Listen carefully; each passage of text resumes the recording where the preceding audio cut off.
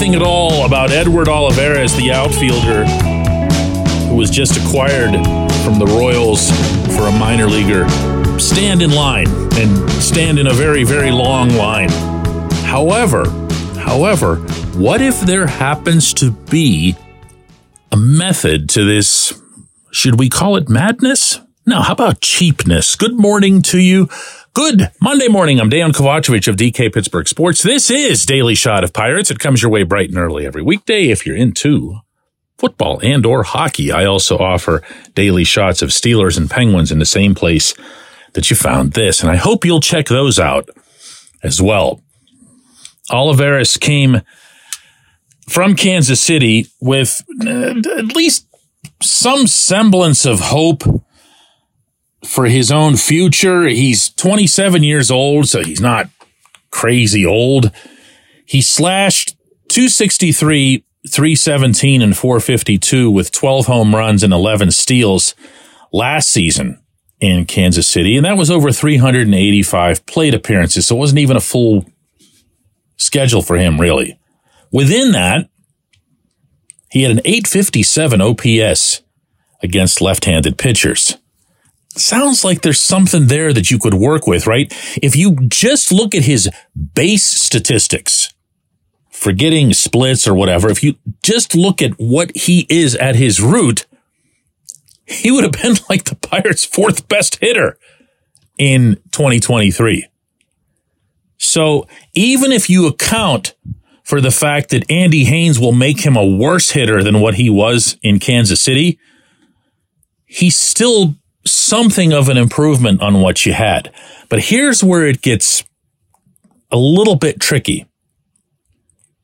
Because as I look at Rowdy Tellez coming in at first base, and I look at Olivares coming in for a corner outfield spot, and I look at the fact that there are still really nowhere near enough starting pitchers to even fill a major league rotation, I can't help but wonder if the Pirates might not just be trying something. Here it comes. Ready? Sit down. Smart.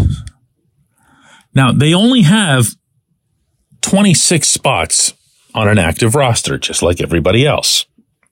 So there's only so smart or so ambitious you can get when it comes to platooning, when it comes to rearranging how you structure your overall pitching staff, meaning how many guys will be pure old school starters, how many will be just the opener plus someone who gets you through the second, third, or fourth innings, or who bridges you in some other way to get to the back of the bullpen, which you actually can trust. I'm not ready to give this front office that much credit, at least not in the moment. But I do believe that potentially there's something there to the concept. So if it doesn't happen in Pittsburgh, maybe it happens somewhere else. That if you say, listen, here's a different form of Moneyball. Here's a 2023 version of it. We can't afford this starting pitching. The economics of this game are so far out of whack, it's not even thinkable.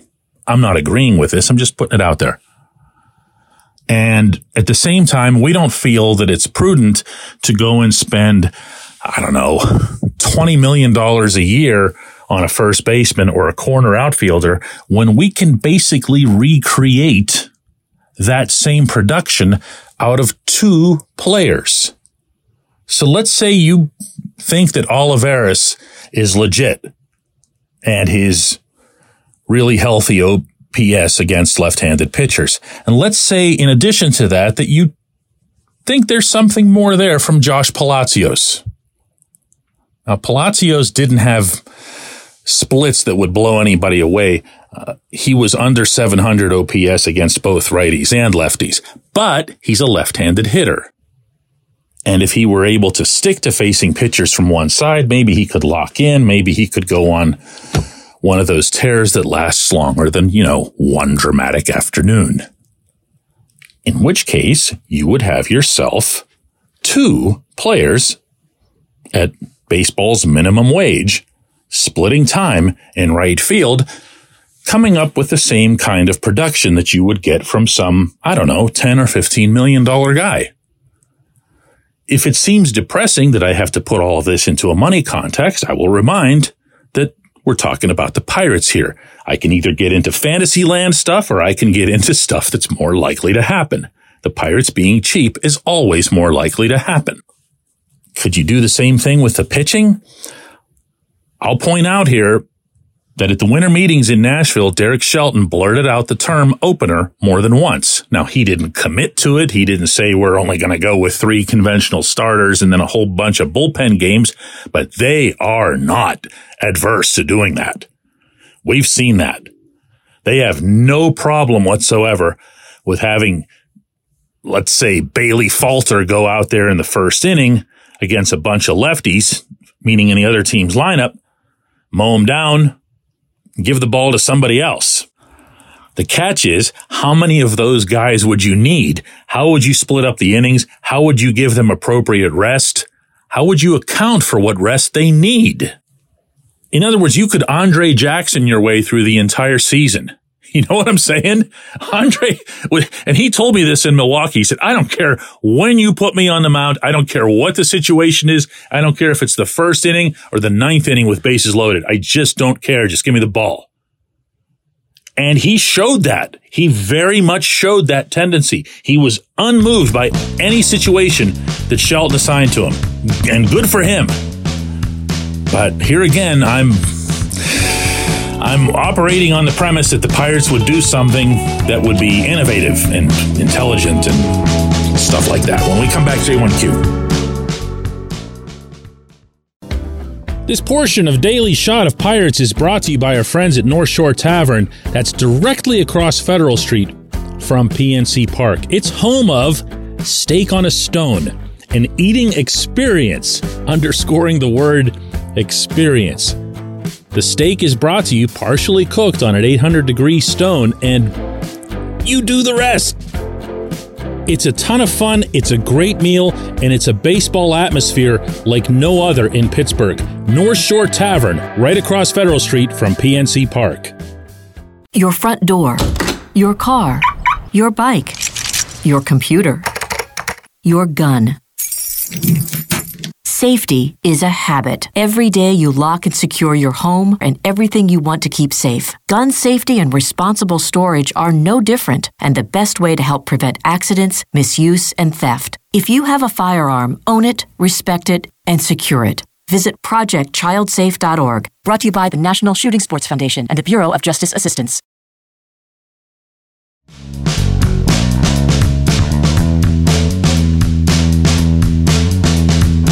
Today's J1Q comes from Grady, who says, DK, when the Pirates were losing 100 games a year, didn't they say they were saving the money for when they would be competitive? And isn't Ben Cherington saying that they'll be competitive in 2024? So where's the money?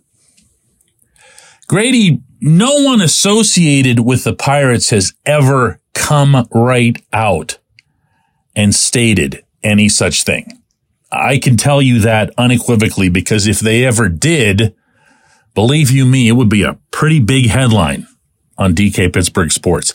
I've written myself at times, once using a pretty glaring example that this team should be doing that. They should be accounting for money that's not spent in the rebuild years. And the example that I used was just having one mega-sized pig out by the Roberto Clemente statue that was impenetrable, couldn't be robbed, couldn't be whatever, that would just be filled with all this money so that the fans could see it and the fans could get excited about what might be coming in 2024, 2025. Huh? You like that? The pig? Look, this is the franchise we're dealing with here. I don't believe for a second that the Pirates struggled to pay the bills in the first part of this decade, even allowing for all the very real damage that COVID did to all professional sports franchises.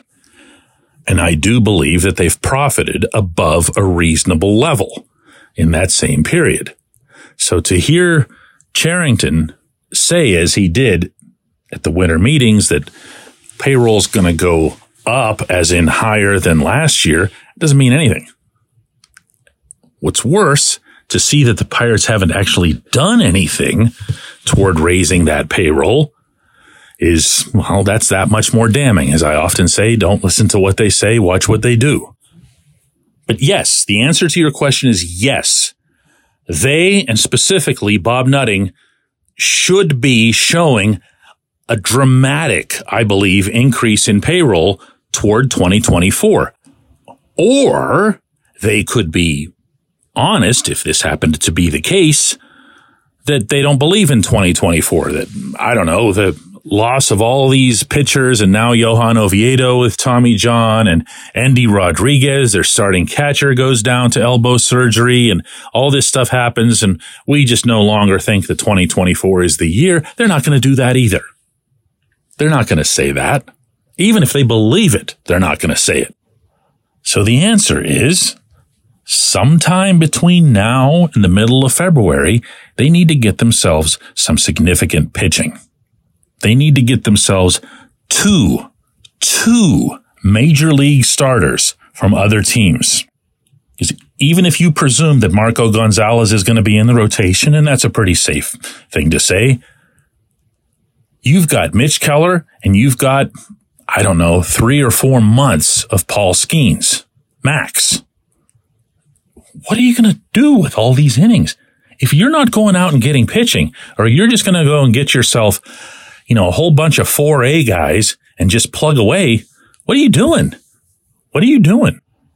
To go back to my opening segment, if you're going to play the game the way the other 29 teams play it, then go right ahead and play it. Sign some pitchers. If you're going to try things differently, then try things differently, like totally differently.